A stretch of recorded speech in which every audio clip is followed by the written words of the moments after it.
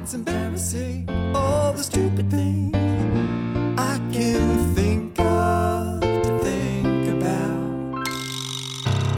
Is there anything that could really bring my mind back to my senses? Welcome, neighbor, to Folk U Radio, Folk University's talk show, taking old school viral. I'm your host, Manda Aufochs Gillespie. It's embarrassing, all the stupid things I can think of to think about. Is there anything that could really bring my mind back to my senses? Welcome, neighbors, to a brand new radio show for Folk U Radio. It is the Reporters Roundtable, where we go in depth on today's big issues from a small community perspective, with the journalists and commentators that are researching and writing about them from within your communities. Today's topic is fish farms and seaweed production. By June 2022, the entire region must be free of open net salmon farms. After that, no more licenses will be issued. On one hand, this issue can look like environment against industry. But as one looks deeper, it's more complicated. Many NGOs, First Nations, and fisher people called for the closure of open pen fish farming because of the damage it was found to cause the local marine environment and to wild fish stocks. The Cohen Commission on the Decline of Fraser River sockeye in 2012 said the Discovery Islands acts as a bottleneck along wild salmon migration routes, and eliminating the fish farms was a key recommendation. On the other hand, the 19 fish farm corporations along BC's Discovery Islands say that the loss could affect hundreds of jobs. Questions and nuances abound. How much damage to the environment and wild fish stocks? How many jobs are really at stake? Were local communities properly consulted? And what does it mean to truly listen and bring the First Nation communities to the table in decision-making? How does government and local community work together to retrain and rebuild industries that could be more in harmony with local communities and the environment? And with an ease and timelessness to an outsider that seems nothing short of miraculous, suddenly seaweed farming seems like it may be all this and more. We are super lucky today to be joined by Roy Hales, the editor of Cortes Currents, and Binny Paul, the local journalism initiative reporter for Campbell River, who reports mostly on North Vancouver Island. Rochelle Baker, also reporting with the local journalism initiative or the National Observer. And Ashley Zarbatany, our new Folk U political and climate commentator. Hello all, and thank you so much for joining us. Starting with Rochelle Baker with the National Observer, a quick summary of the fish farm situation as it is now, where we are today, how we got here. Yeah, it's a big topic. Where we are now, I think most people are aware. The Fisheries Minister Bernadette Jordan has recently made the decision to phase out fish farms in the Discovery Islands. As you said, a bottleneck for juvenile salmon migrating through. And where we are is with the fallout from that decision. Clearly, there are people who are thrilled with the decision and lots of people who are not, as far as a general picture is concerned. A broad overview of the topic, it's complex. I guess that's what I first want to say about the topic in general and the debate on fish farms. Everything folks argue from opposite sides of the issue or the debate, yes or no to open net pens, is true to an extent. The issue, like most issues, are just simply more nuanced and tangled than they actually appear to be. So, Binny, With the First Nations communities, many of them called for the closure of these fish farms. But then after the fish farms were closed, you quoted in one of your articles, Chief Roberts said, "So even though it appears that the minister got it right this time, the risk is that nothing will change." And he's talking in particular about the consultation process and the lack of consultation or meaningful consultation with the First Nations. Some of the terminologies and the narratives that we've been hearing all along in the consultation process is to do with reconciliation and the whole concept of United Nations Declaration on the Rights of Indigenous Peoples, etc. So when the narrative came along first that the decision had been made, it was Minister Jordan saying that, it was done in consultation with the 7 First Nations that hold title in the area. Now, while talking to Chris Roberts and the Vivekai chief, we realized that there were other nations involved in this. And, it just came simply to the term that it's their area, their territory, but consultations were made on, say, a regional bandwagon was brought in, right? So when we're talking that the decision per se, everybody in the community is happy with it because it matches the mandate of saving wild salmon, etc. But the concept of reconciliation and, talking about sovereignty in their territory is also a fact that they get to come to that decision by themselves. So there were a lot of, I think even Rochelle mentioned earlier, that it's a very complex process, right? It's not a black and white issue. There's a lot of areas in between that need to be addressed. And it was about how could Indigenous-led conservation come in? How could First Nations provide a solution for this? They were looking at other options like probably land-based containments or closed containments, etc. Or how could the province, how could they try to save an economic catastrophe from taking place and all these things. So it was not, from what I understand, it was not a very deeply consulted process. It was as though, a political mandate was present out there. And unfortunately, like the chief mentioned, it comes back to the fact that the First Nations are used again, right? So in those aspects, the nations wanted the fish farms out of their oceans for a very long time. And so did the community. So that was the mandate. But science-based, I'm not going to get deep into it because I'm no science expert myself. So, and that's always like a polarized debate on both sides, right? So just not getting into it, I think we have to respect the fact that if it's their territory and if that's what they wanted, that has to be respected at all ends. So despite the fact that the federal government portrays that, that they've done this, the question that everybody needs to be asking is, was it done correctly? Was it done in such a way that, it was, what's the whole thing? The phrase dog and pony show kind of a thing. So it literally feels like that. It's kind of sad. But again, it's not about blame games and it's not about, all other mandates out here. It's about, was the process done right? Because if this is the beginning of a series of, processes not only within BC, but within Canada, there are bigger questions to ask as to whether we're really adhering to the correct principles of UNDRIP or reconciliation per se. So, yeah. Thank you so much. That's really helps explain something that I'm sure is nuanced and challenging on lots of fronts. Roy, from an environmental perspective, Roy, I'm hoping you can tell us a little bit more about your reporting on what we believe, what we're supposed to be led to believe about how ecologically damaging fish farms are or are not. First of all, really be sure that the fish farms are causing the salmon declines, or should I say, to what extent they are, because there's so many other things that are also impacting salmon runs. For example, the recent chum run on Cortes Island, where 1,050 fish returned to Basil Creek, but a few dozen to all the rest of the creeks on Cortes Island. And the DFO said the problem was a new blob forming in the ocean, and ocean temperatures are almost 3 degrees higher within that blob. So they were saying that the salmon that returned to Whaletown Creek, James Creek, and Hanson Creek passed through that blob. And that's why most of the fish didn't return. They died.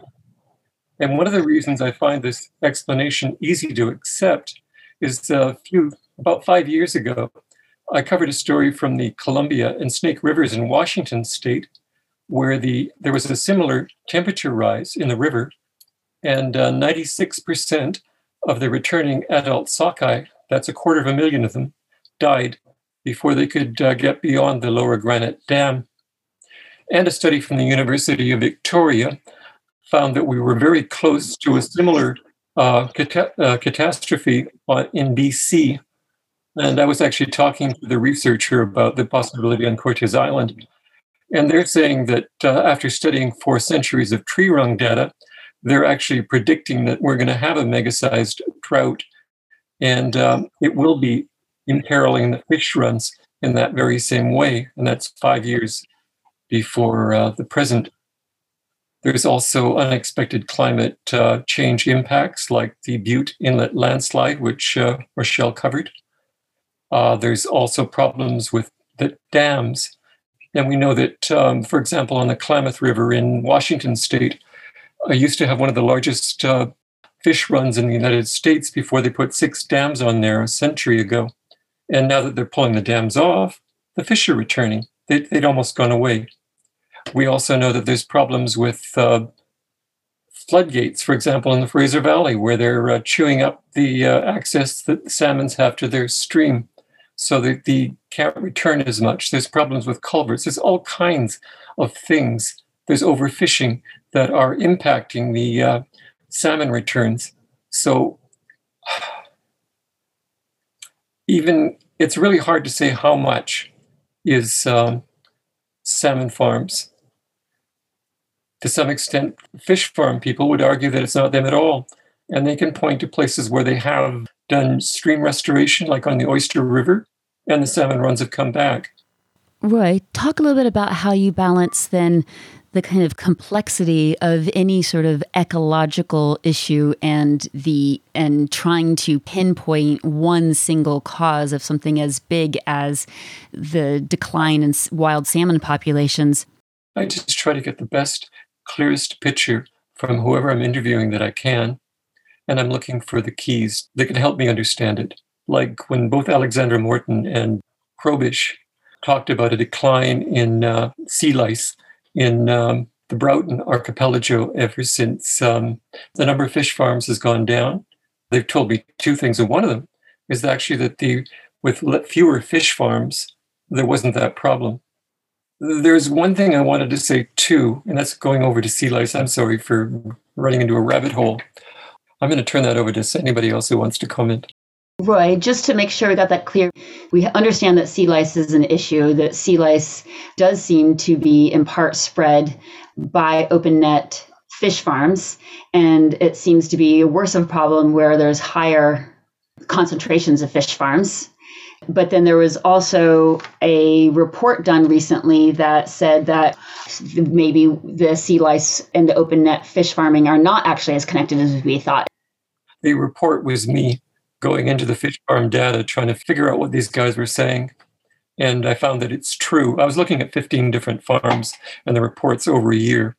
There were some farms that were repeatedly violating that they would have 4 or 5 times they had to be deloused, because instead of 3 lice per fish, which is the limit that DFO has set, in one case you had 20.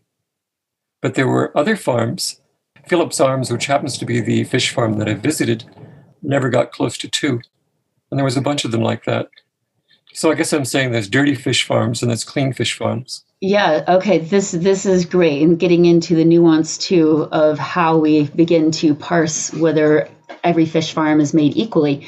What about, Rochelle, do you have anything to say about whether you've seen kind of better or worse examples out there?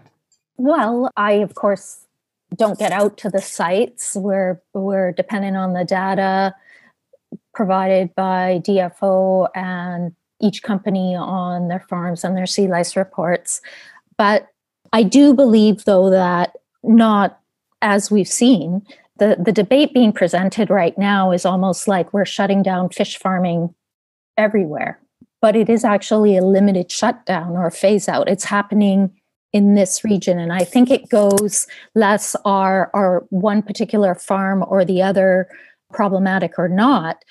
I think that there probably needs to be an approach of and a discussion about, and it's complex again, once you bring in First Nations and community concerns and social development and things like that. But maybe fish farming isn't a good industry to take place in the Discovery Islands, but perhaps under other circumstances, it could take place elsewhere. Right now, the debate is almost couched as in it's being shut down entirely because of this decision in the Discovery Islands. However, it is actually a regional approach to it, which you can question whether or not that's a good idea, because wild salmon, of course, are a provincial or even global concern. But having said that, yes, and it might not even be individual farms. Certainly, there will be bad practices at perhaps an individual farm, but it could be even individual ecological conditions around that farm too. There's particularly warm water there. The local conditions have created, algal blooms. I think though, it's too difficult to say perhaps that certainly in the short term that aquaculture shouldn't be happening. I think we need aquaculture. Seaweed's probably not going to be a perfect fit to replace fish farming. Folks want to move it on land, which could take care of some of the environmental concerns, yet there are other environmental concerns attached to that in terms of increased energy use, water, what happens with waste and water on those large land facilities. The ecological footprint is actually greater. So it might not be an either or situation. So let's talk a little bit more about that, because the federal government, the Trudeau government, when they originally committed to phasing out open net farming, talked about transitioning open net salmon farms to some other form of fish farming, such as land-based agriculture systems. And BC has at least one of these in Kutera, BC, which is a land-based system. But the industry, the open net fish farm industry, seems to be very opposed to this. They say that it's expensive, and that if they were to go to this model of land-based fish farming, that they would want to take their farms closer to the final markets, which I found particularly interesting, because then I also saw in other articles that you guys had written that I had been reading that the industry then also said, well, this timing is so awful, we were ill prepared, and people want access to local foods. So it felt to me that this industry then, the open net fish farm industry, is in part based on being perhaps artificially cheap compared to the more ecologically safe alternatives or to wild fishing. I was wondering if you could talk to us a little bit more about what you were seeing out there as far as how much of this is just the big corporations kind of being whiny about being forced to change, and how much of this is a true concern. So I'm a bit of a realpolitik approach to the world. I believe as any for-profit company, will make their decisions based on profit maximization, like any industry. So fish farm companies aren't particularly evil. They operate like any business. They will fight for, unless regulated or mandated, or they see it being in their financial benefit, will continue to farm in the oceans the cheapest way possible with the largest profit margin.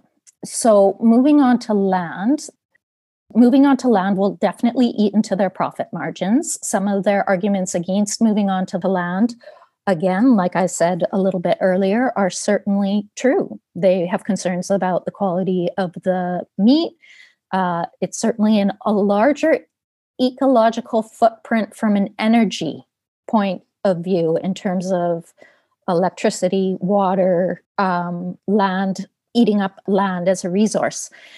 But having said that, nobody is counting or evaluating the ecological impacts that fish farms and putting a value to it, the costs, the environmental costs, because that's very difficult to do. The environmental costs associated to the public or to nature or even to the fish farms themselves, there are no costs to open net pen systems, right? To dump waste or excess feed or oxygen depletion in that given area. There are no ecological costs associated, calculated in terms of the impacts on the environment, and there are no costs passed on to the fish farms. So I guess any industry would probably react the same way. Why would they want to move on to land where it's going to be more expensive and cut into their profit margins? And until they're regulated that way, or they see, let's say there's a premium that they can add to the price of their fish for going greener, so to speak, I don't think it'll happen voluntarily unless they see the writing on the wall.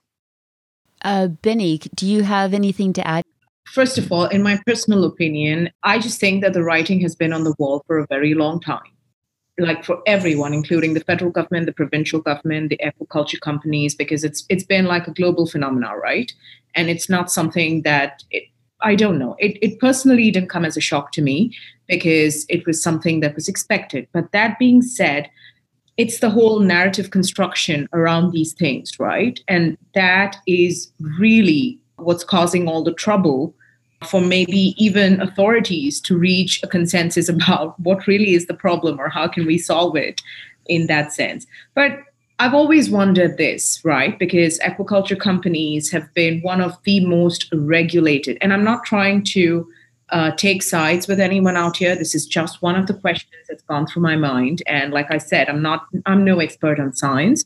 These industries have been one of the most regulated outlets out here.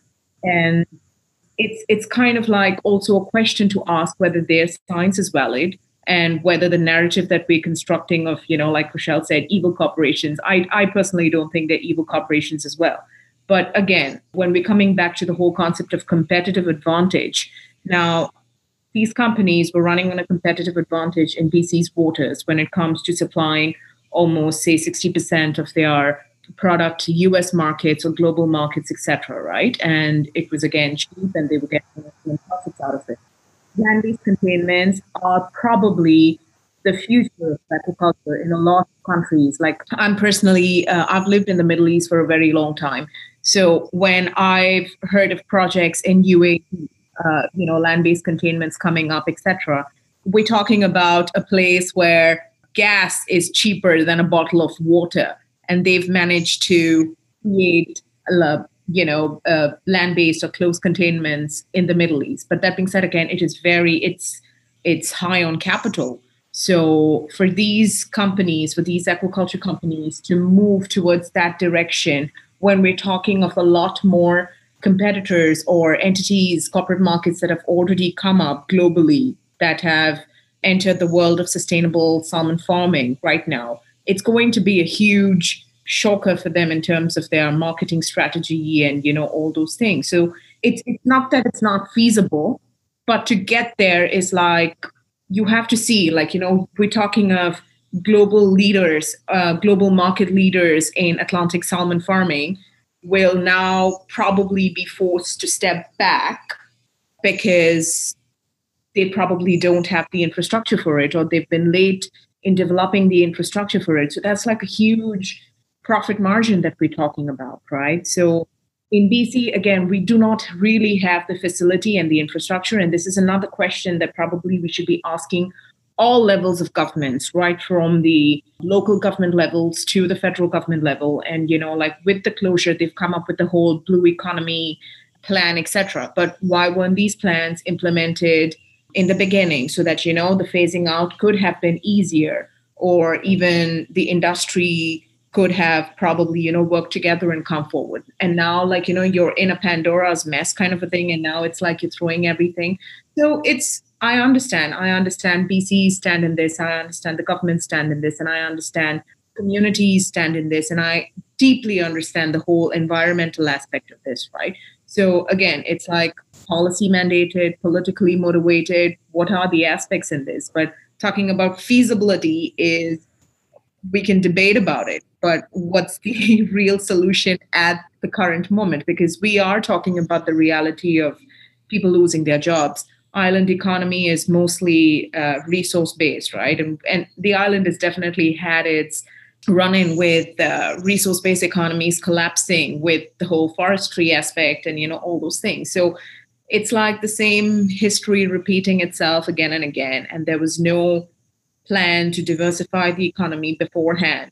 These solutions should have been thought of before we reached at it. So yeah, feasibility, definitely that can be done. It's not that it cannot be done, but there are other aspects of competitive advantage that we're talking about. And it's like, are they too late? Did BC really lose out on its chance, for being market leaders with these industries and retaining the industries within the province? Can I just jump in there? This is Ashley.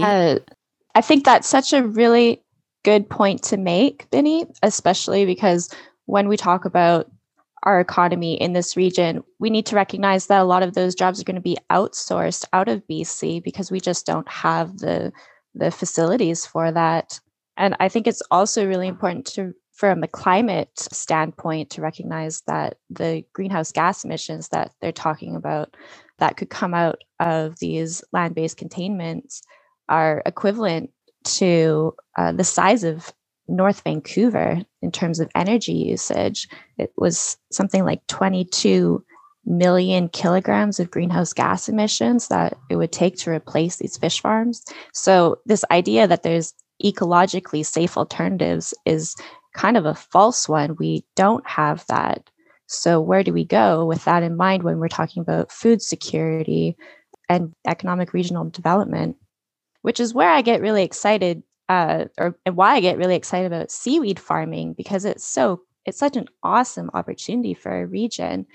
It creates food for our region. It creates an agricultural amendment. It acts to sequester carbon. So I think that we need to be looking at the seaweed farming industry and how we could talk about how to bring that in and transfer workers to that industry. And then there's the whole other thing that Binny was mentioning, is that the government didn't really have a strategy for incorporating these workers into new industries. They're just leaving them behind, and it's a repetition of something we've seen over and over again, where workers are just left in the dust. There's no contingency plan for them. And that's another aspect of it. So not only are we talking about potentially exporting away jobs from BC, but what are we going to do for these workers who are left behind? There has been some good news on that. Apparently, 4 of the 7 First Nations communities who were most impacted by the closing of the fish farms, but who had also been asking for the closing of the fish farms, have since started negotiations with, apparently it's called the Reconciliation Framework Agreement for Fishery Resources. And the government, the federal government, has agreed to put a great deal of money to help create an agriculture industry that is in greater harmony with that community and its needs and resource base.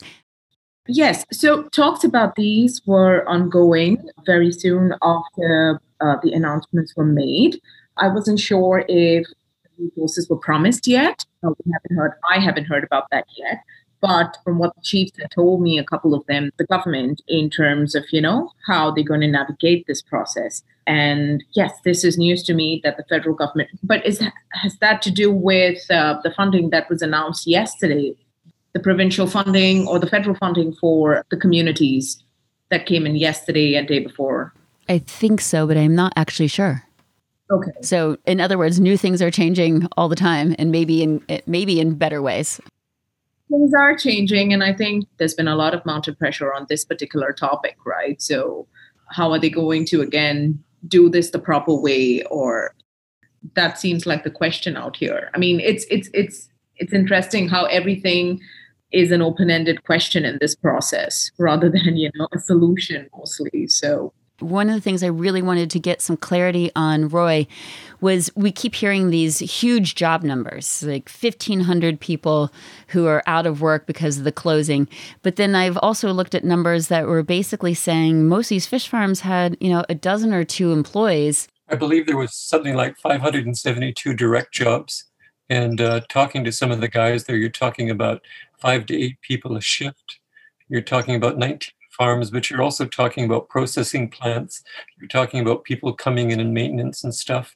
And why they say 1,500 is because you have other jobs. You have transportation companies. You have all kinds of different businesses that are affected. You'll actually see quite a few of them on the BC Farming Association website. And I did want to mention that, how do you put it? The fish farms were identified as one of the 3 economic pillars for first dollars in Campbell River, that and forestry, and what was the third one again? Tourism. And I think they should actually count all the money that we get from pensions and what have you, but they don't. So it will have a big impact. That wasn't what I put my hand up for. Oh, yes, when Binny was talking about getting down to the table. And when I was interviewing John Paul Fraser, the president of the BC Farmers Association, I just about dropped out of my chair when he started praising the Broughton process, where they were actually talking about phasing out 17 fish farms, but he's praising the process of everyone getting down to the table and talking about how to do it and saying how that's what we should have done here. And that's what makes me think they would be open to that kind of process here.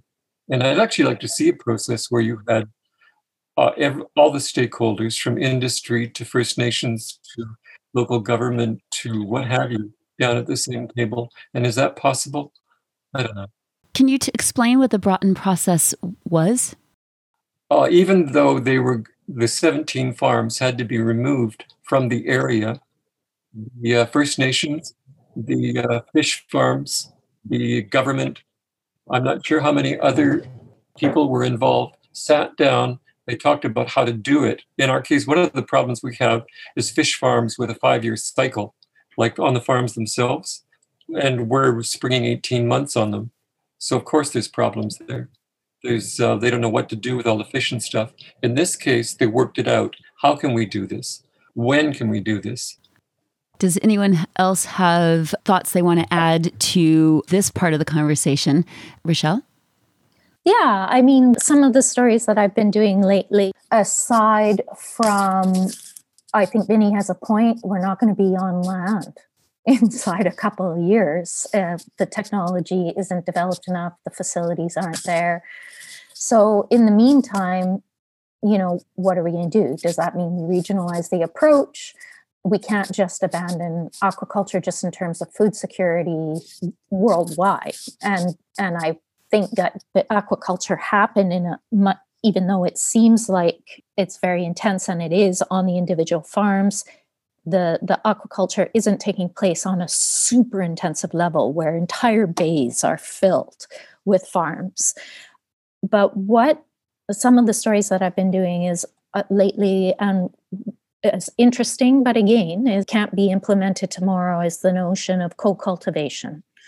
Cultivating other species along with salmon farms in order to mitigate some of the environmental concerns that these species could possibly perform ecological services, not to eliminate all the ecological impacts, but at least ameliorate them to a certain extent. So farming seaweed with salmon, with sea cucumbers, with shellfish, with sea urchins, to pick up stuff that's falling to the seabed, heavier waste falling to the seabed, seaweed absorbing nitrogen and phosphorus from fish byproducts or urine or waste in the water column.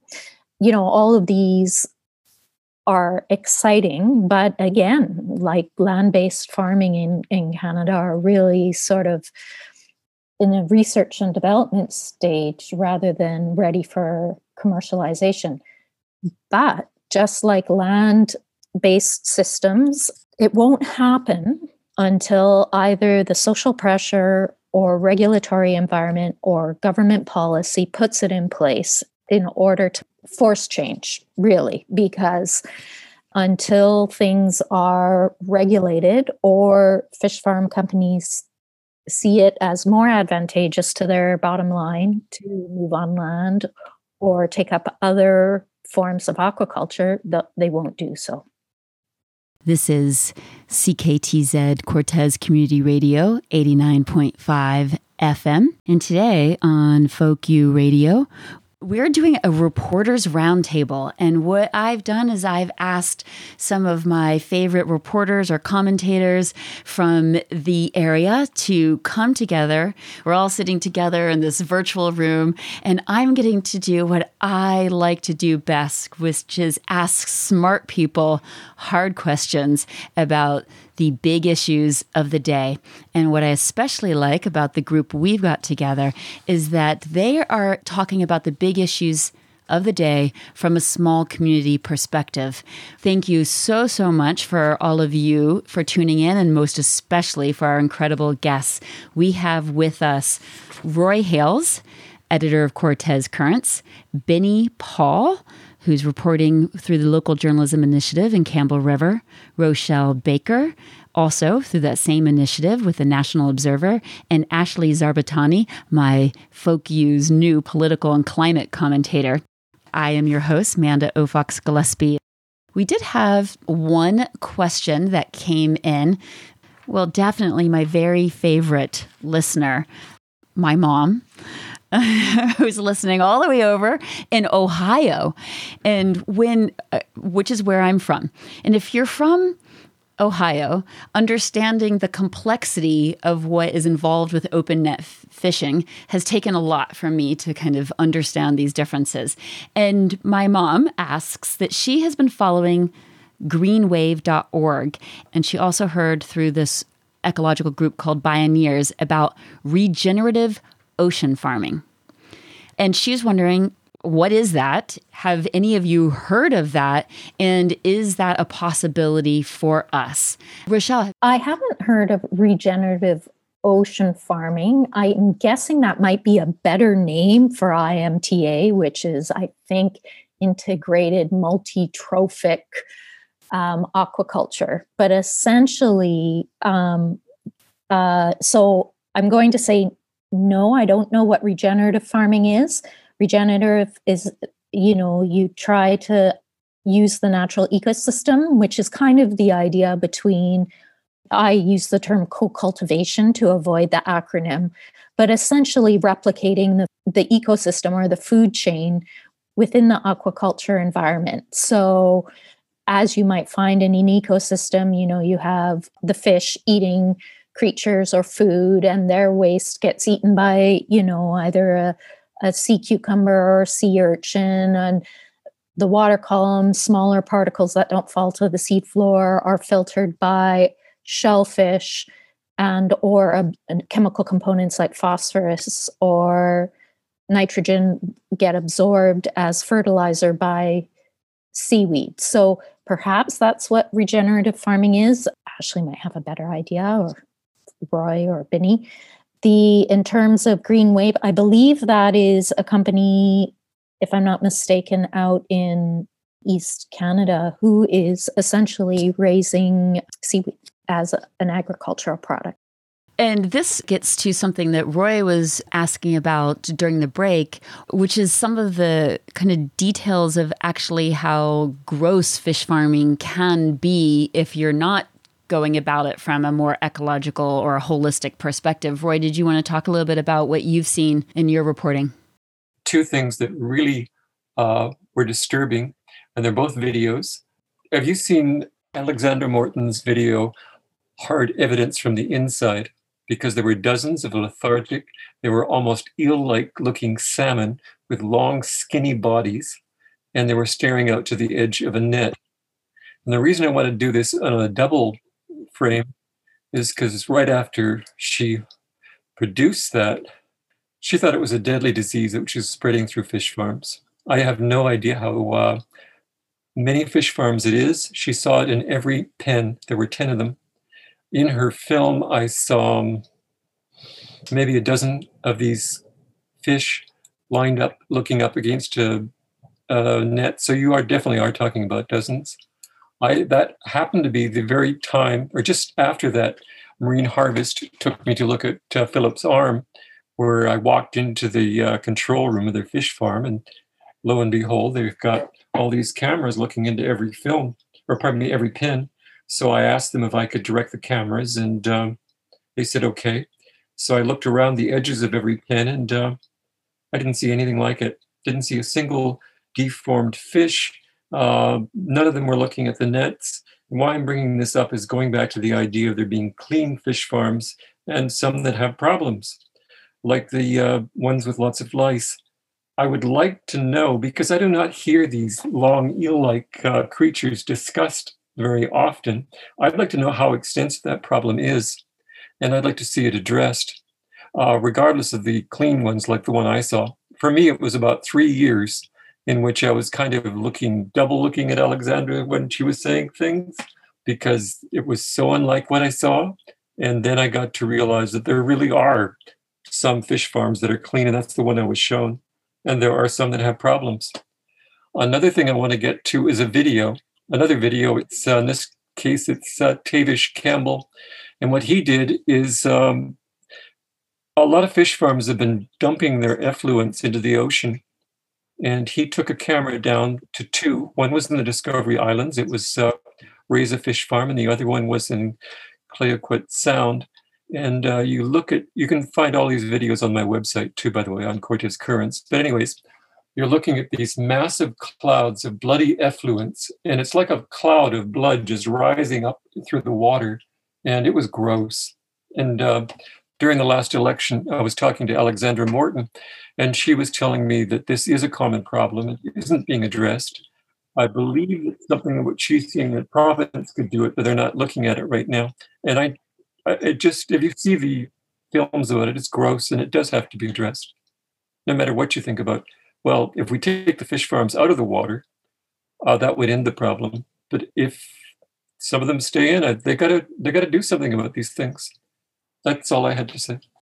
One of the things that I think sort of gets along with this, or is hard to report on, is that kind of small community aspect, right? Where we are sort of, as these little communities, are coming up against these bigger issues. For instance, on our small island, we don't have open net fish farms here.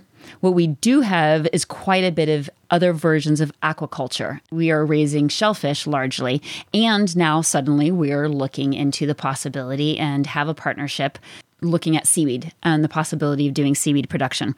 And so I feel like mostly when I speak to people on this small island, they feel like closing down open net fish farms might help our actual local industries, help the aquaculture that we have here, help make it easier for the small fishing people who are actually still making their living fishing, who live here, to perhaps have more fish in the sea, to find that their jobs just got a little easier. I live on Quadra. I think what you might be seeing in terms of a community stance on the issue will be whether or not you might be employed or involved in the fish farm industry against those who believe that there are ecological costs associated with fish farming. I think, and I've mentioned it before, that aquaculture, probably one thing that I would like to see is where aquaculture is dealt with at either a community or regional level for all sorts of different reasons. Not all First Nations have the same opinion about aquaculture.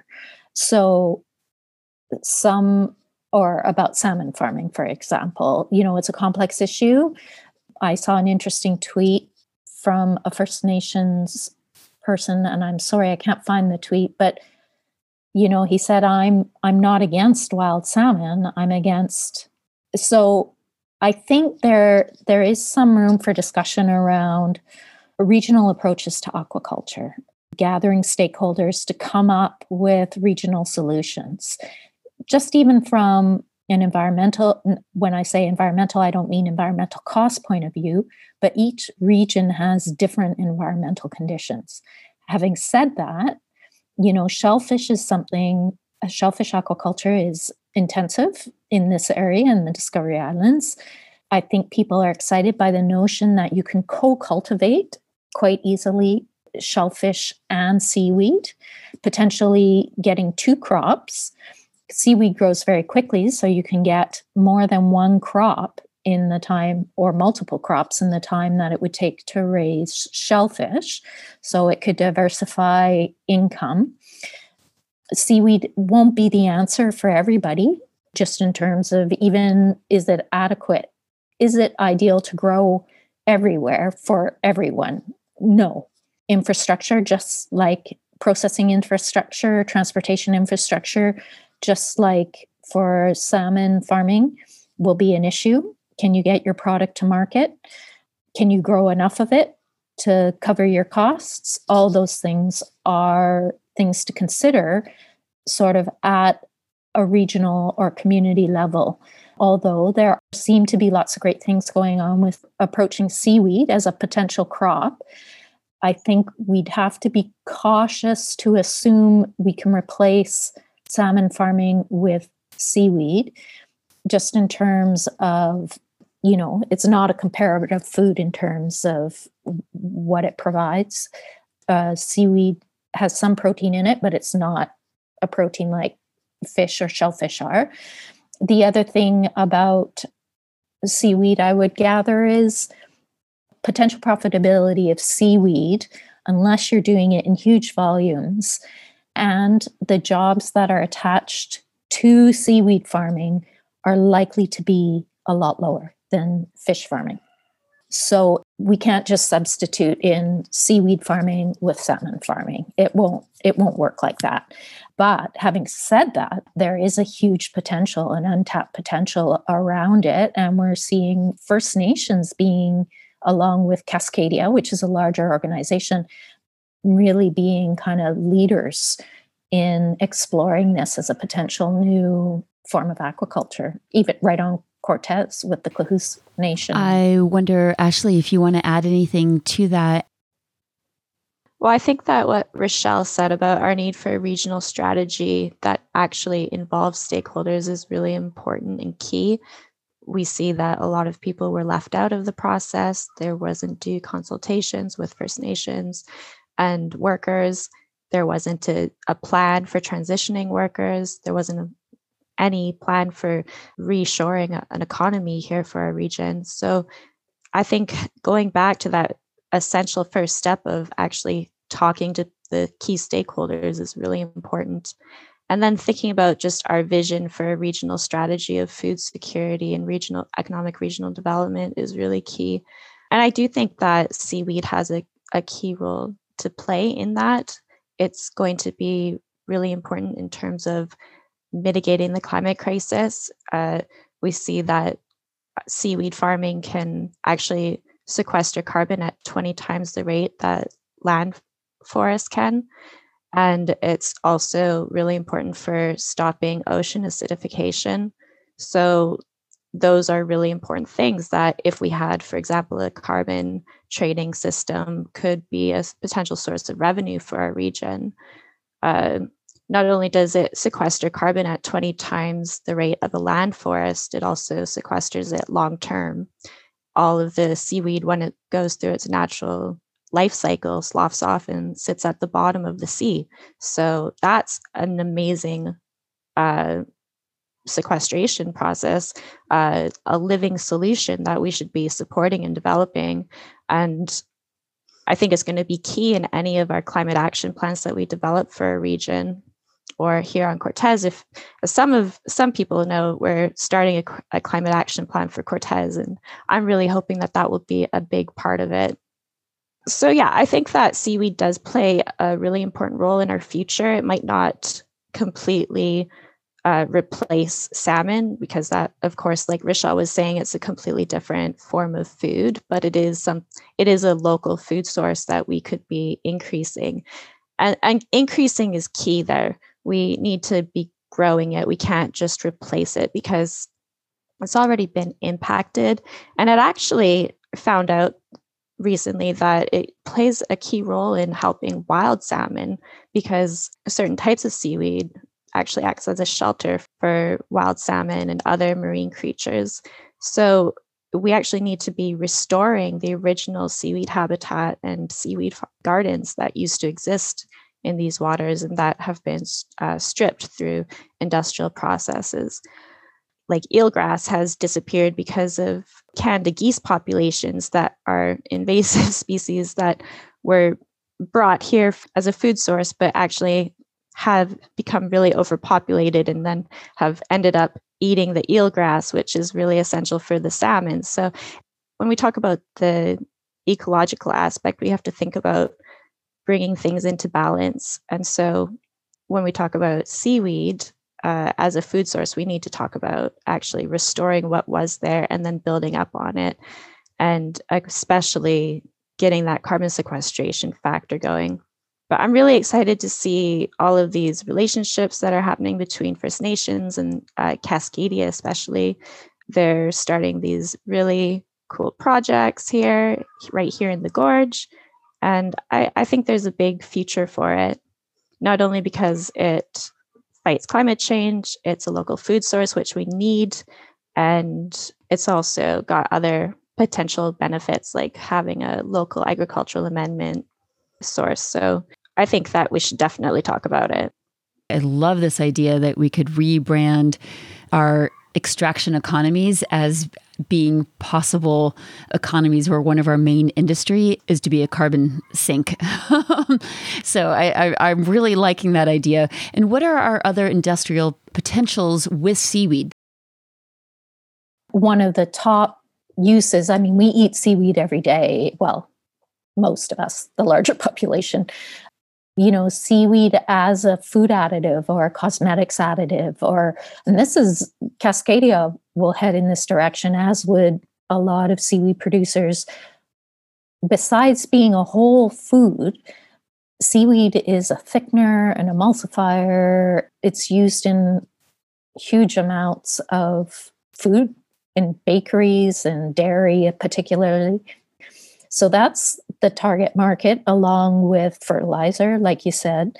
And potentially, of course, is they're exploring, now there's lots of excitement around using seaweed as feed, not exclusively, but at least in some form or another for food, for fish farming, interestingly enough, and in cattle feed, or perhaps other kinds of feed as well, to reduce emissions is the idea behind cattle feed. We have to identify which seaweeds in Canada would be applicable. And again, I think it might be only a regional situation. It makes no sense to truck seaweed products to Alberta or Saskatchewan, where you've got grain that grows regionally. I like the idea of what Ashley brought up and that you mentioned, Manda, which is to looking at the economy differently as well, rather it being extractive.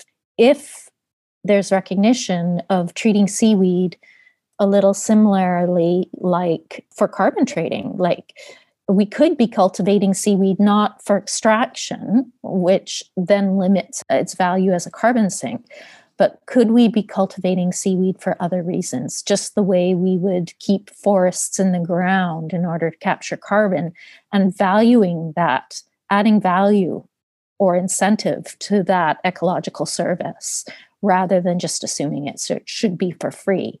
When if we could attach, rather than cutting down a tree or planting seaweed, could we attach a value to keeping it in the ground or growing it?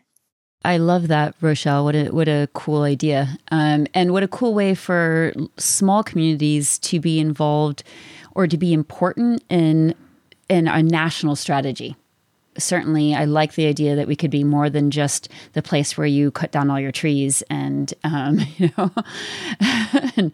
does anybody have a last thought that they want to make sure that they add, and in particular on the kind of hope for the future for our aquaculture industry, for our small communities when it comes to finding true resolution around complicated issues with fish farming?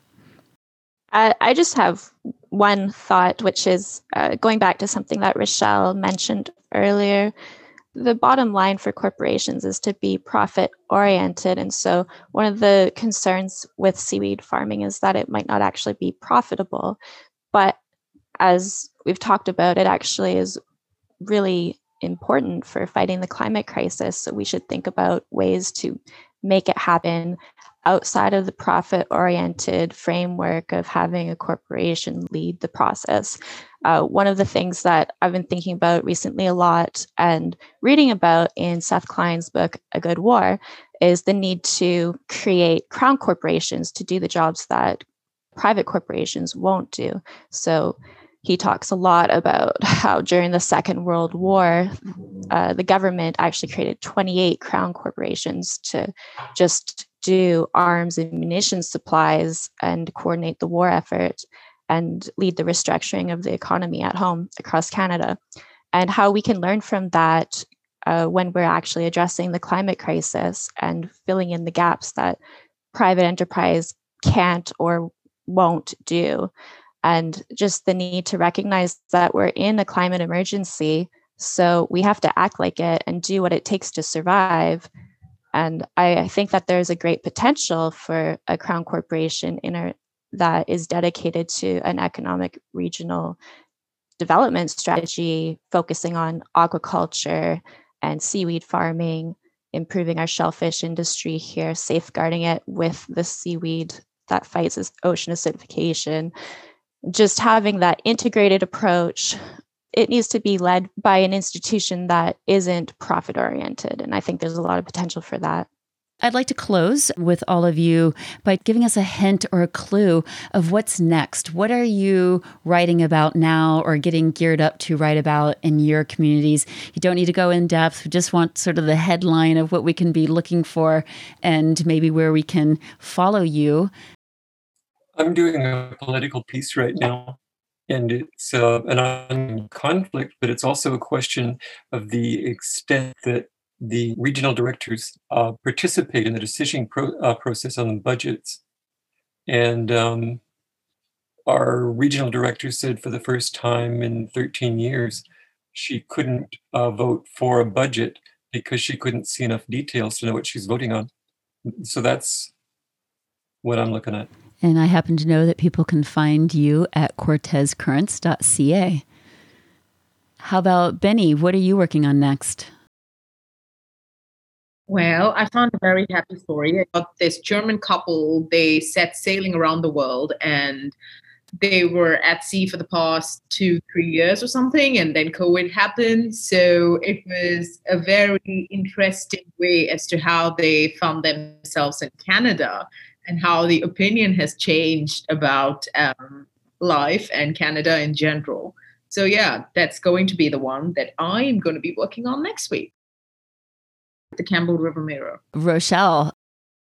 I'll continue to explore this notion of regenerative aquaculture. I guess that's a nice term. It's better than IMTA. I'm hoping to look at the lowly sea cucumber and how it might provide some ecological services alongside fish farms, aquaculture in general, new emerging technologies or options. I typically have a couple of marine science stories in the hopper at any given time. Thank you so much for this amazing team. There are dozens of articles that have been written on this issue. And so that's why we kind of consolidated it down into just over an hour so that have you not read them all, you can still kind of get the high level of what's going on in your community. I highly recommend you go and dig out more reporting by Rochelle Baker from the National Observer, Binny Paul with the Campbell River Mirror, Roy Hales with Cortes Currents, and Ashley Zarbatany, who's now our new commentator with Folk U, but who you can also find occasionally at Cortes Currents. Thank you all so much for today, and thank you, listeners, for always being there.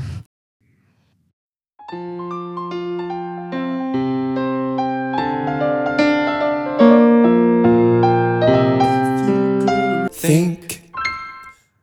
That's it for another edition of Folk U Radio. If you'd like to learn more about Folk U or subscribe to our podcast series, visit us at folku.ca. That's FOLKU.ca. Folk U is produced at CKTZ 89.5 FM, CortesRadio.ca. My little brain's almost always got something lame it's got to say. It's embarrassing, all the stupid things I can't